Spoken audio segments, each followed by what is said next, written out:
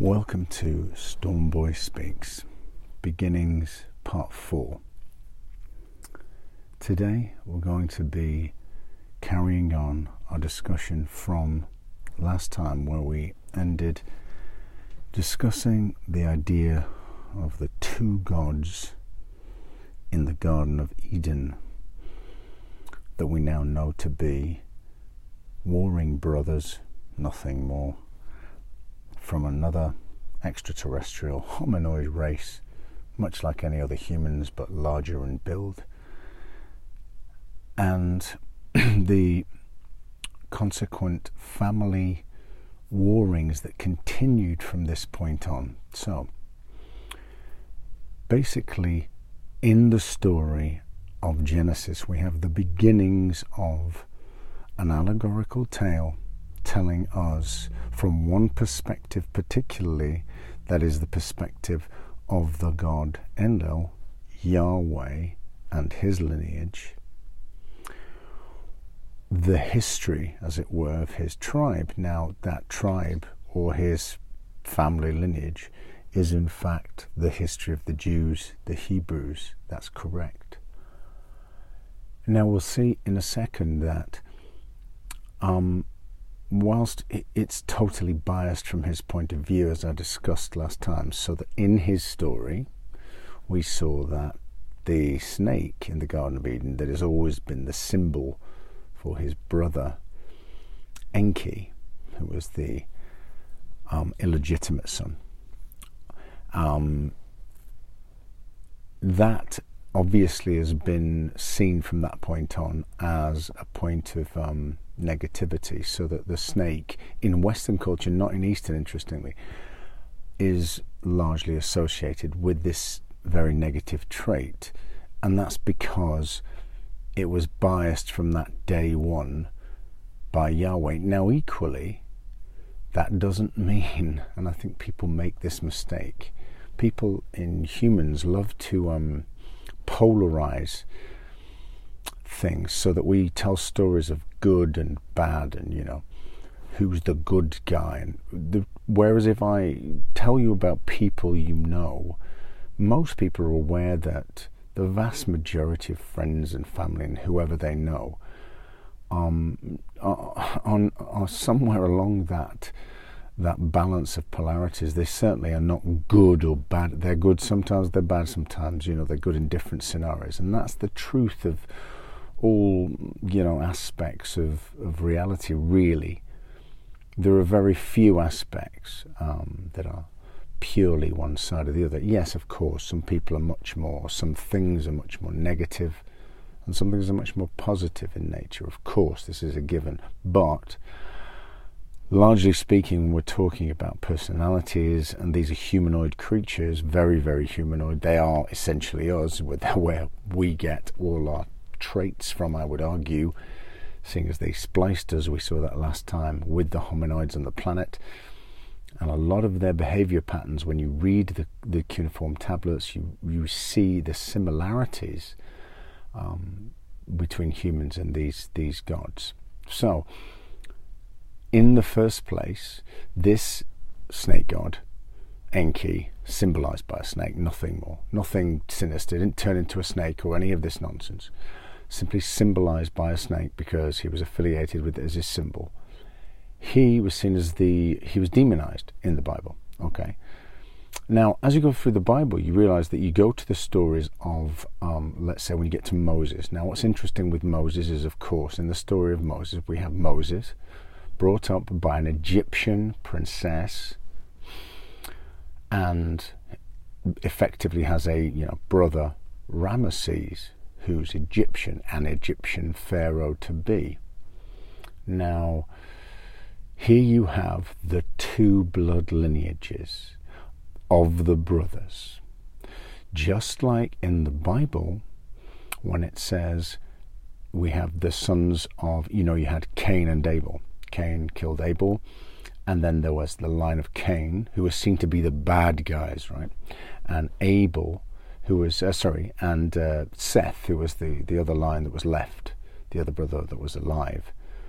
And he was seen to be the good line, right? Now, So those lines directly relate to the other lineages in the Bible and to the gods of Sumeria. So the line of Seth, being the good line, if you like, is of course the line of Moses in the Bible, right? Now, interestingly, though, the line of Cain is very directly connected to Egypt. In fact, all the Egyptian gods are from the line of Cain. They are Canaanite lands. Generally speaking, they're affiliated to Canaan, right? Which is seen as this demonized side because he was the bad brother, from the story. Now, the reality here is that, of course, when you hear of these stories in the Bible, you come across that the Canaanites worshipped a god called Baal, B-A-A-L, and where does that name come from? Babylon. Baal from Babylon. That's correct. And is often represented as a demon in the Bible. The reality is that was a name used for one of the other gods who is, of course, of the other brother's lineage, of Enki's lineage. And that god was Marduk and Ra, who is another god we'll get to in time because he's important. But at the moment, what matters is you see this separation, and in the lineages you see that what you've started off in the Garden of Eden, represented by two gods and their followers, is what you see continued on in the whole of the rest of the Bible. The interesting point here, as I say, is we get to Egypt, we've got the two directly opposite lineages who are in fact brothers, and of course then in this story they're going to become enemies and fight each other, which of course happens in the Bible and all the rest of it in Exodus. And, Moses leaves Egypt and all the rest of it. But he's being brought up by his brother's teachers at that point. What's fascinating here is that Moses and lots of his other relations there were brought up in the Egyptian mystery schools, which was part of the way in which Enki gave knowledge to humans about some of their esoteric and spiritual traditions and knowledge of the universe, which they passed on to certain humans. Now, to think then, therefore, that Enki is this wonderful, benevolent god, and he's the good guy, actually, which a lot of, theorists will come up with, and they'll represent this. I know that there's people like Billy Carson and other people will argue that, he's the good guy. Well, I'll argue that, again, like I said earlier, there's no good or bad person here. And remember, both of these gods, both of these extraterrestrial rulers of our planet, from where we get the name Lord, by the way. Why do you think it's the Lord that you praise? Because it's the Lord of the land, the Lord of the country, the Lord who owns you. Nothing nice about that. So try not to use that word, if I was you, in your prayers. So we'll talk about why not in a minute. So make no mistake that both of these gods are humanity's owners. They are our slave owners. And let's not, beat about the bush. Humanity, directly mentioned in the cuneiform tablets and numerous other places, were created in Sumerian history for one reason and one reason only, and that is to be slave workers, originally in mines to dig gold. Hence the phrase, gold belongs to the gods. And that is a returning phrase that, for instance, was spoken in Aztec times. That's right. So that for instance, the Aztecs and the people of South America, when the conquistadors arrived, gave them all the gold and everything else, because they thought they were the ruling gods, because they were pale and they had beards. That's right. Just like the Anunnaki. The only difference was they weren't really tall, but they seemed to miss that. Anyway, the point being, as I said, is they were about controlling humanity, nothing else. So was one of them really benevolent and the other not? No, I'd argue not. But it just seems to be the case that for some reason Enki and possibly Thoth, another of his lineage, in Egypt, in the Egypt line, gave some of this mystery school knowledge to particular people. Now, before we get on to that, let's look at what I was saying about the line of Canaan and the line of Seth.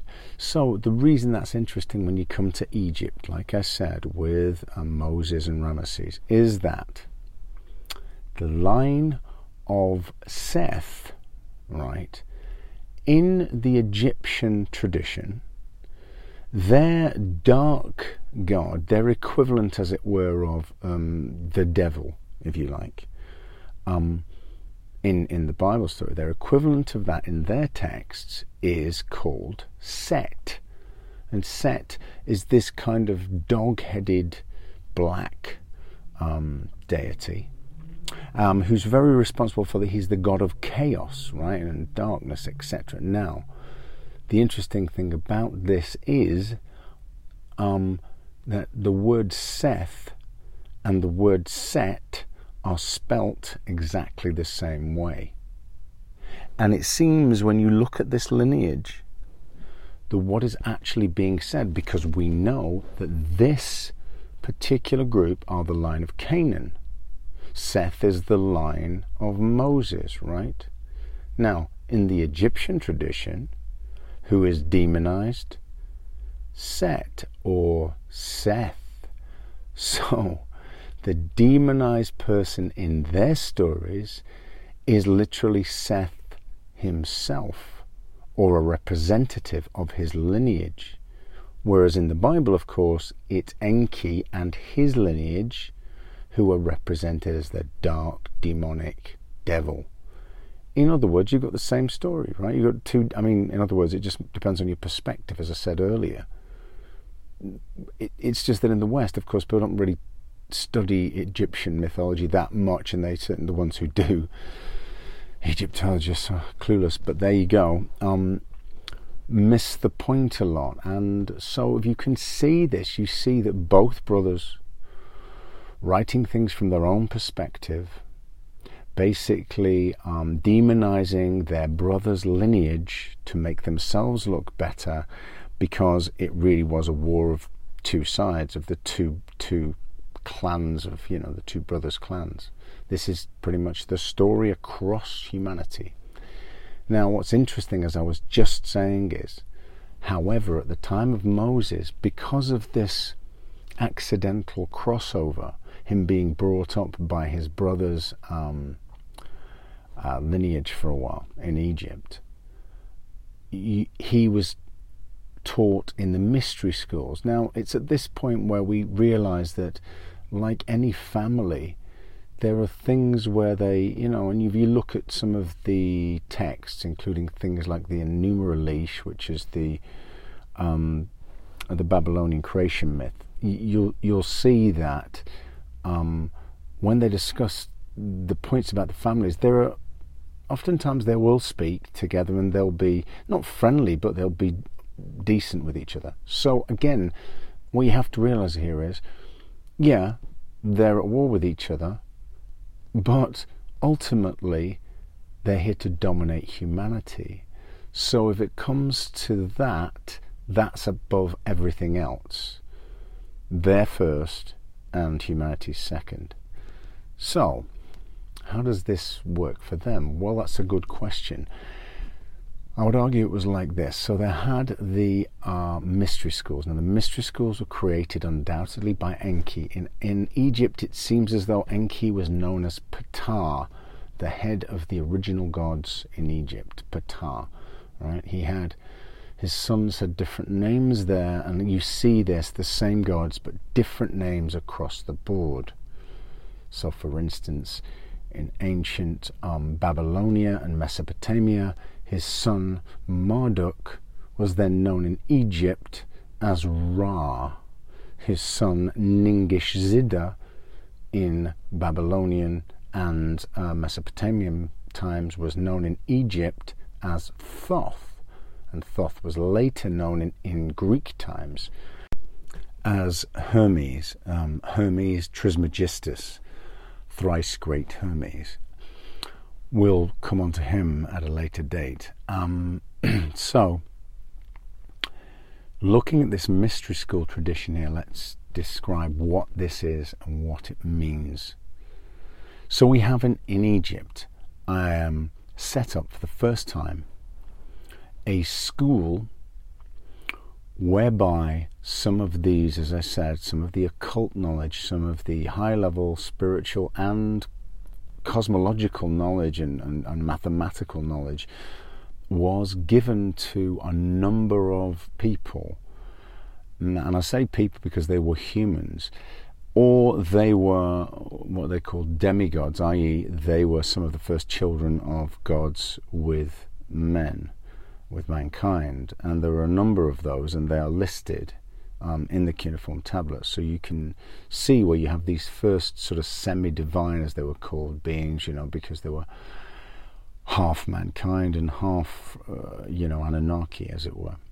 So they were undoubtedly the first people whom this knowledge was given to. Why? Because, well, the gods knew it already, or could have access to it.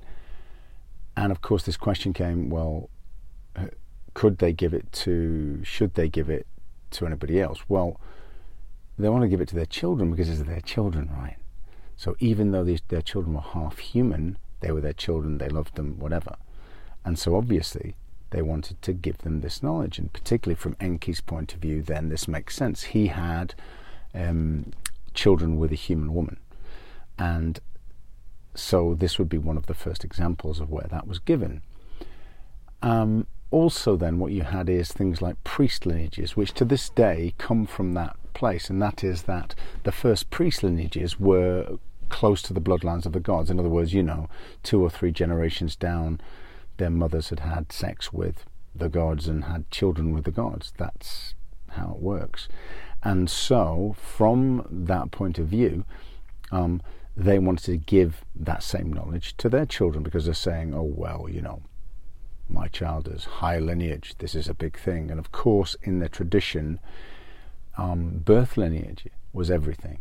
In other words, like in the same way as to be king or queen, it was the purest lineage that got it. They were very much about that, and that nonsense has been passed down to humanity. And when we talk about pure bloodlines, I mean, what the hell does that matter? But humans, to this day, it's that kind of Nazi kind of concept. And we'll get to that as well, because that ties totally into where this all comes from, because the Nazis are affiliated with this whole connection at a point in the future. You'll see this. Aryanism comes directly from the gods, from the Anunnaki. So they wanted to give this knowledge to these lineages. Now, does that make them so benevolent? Well, no, it makes sense, right? However, as it passed down to slightly lower, level connections to the family, what happened was it was available to those who chose it freely, but they had to prove their worth. In the same way as we think of, and with martial arts schools, if you know anything about martial arts, the same idea, particularly in ancient times, the cliche would be they'd wait 3 days outside of the Shaolin Temple, for instance, with no food or water, to prove they're worthy even to enter. And then if they could do that, then they were allowed to enter and begin at a very low level and be treated, with harsh treatment even then to start with, so they could prove their worth. Well, same sort of idea. They would do this same thing, but you would be allowed in. So in other words, the idea was, and if you look at William Bramley's work, The Gods of Eden, very interesting. His descriptions are good. He gets it wrong in some places, but this point he gets right. And that is that, yes,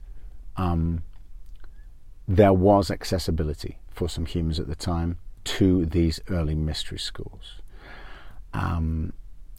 Now, from that point onwards, what we see is why the occult came into play, where these ideas of, let's say, negative and positively oriented beings, and where the ideas of, let's say, witchcraft, Satanism, Lucifer, the devil, and of course their connections to the idea of, God, there being this one God, come from.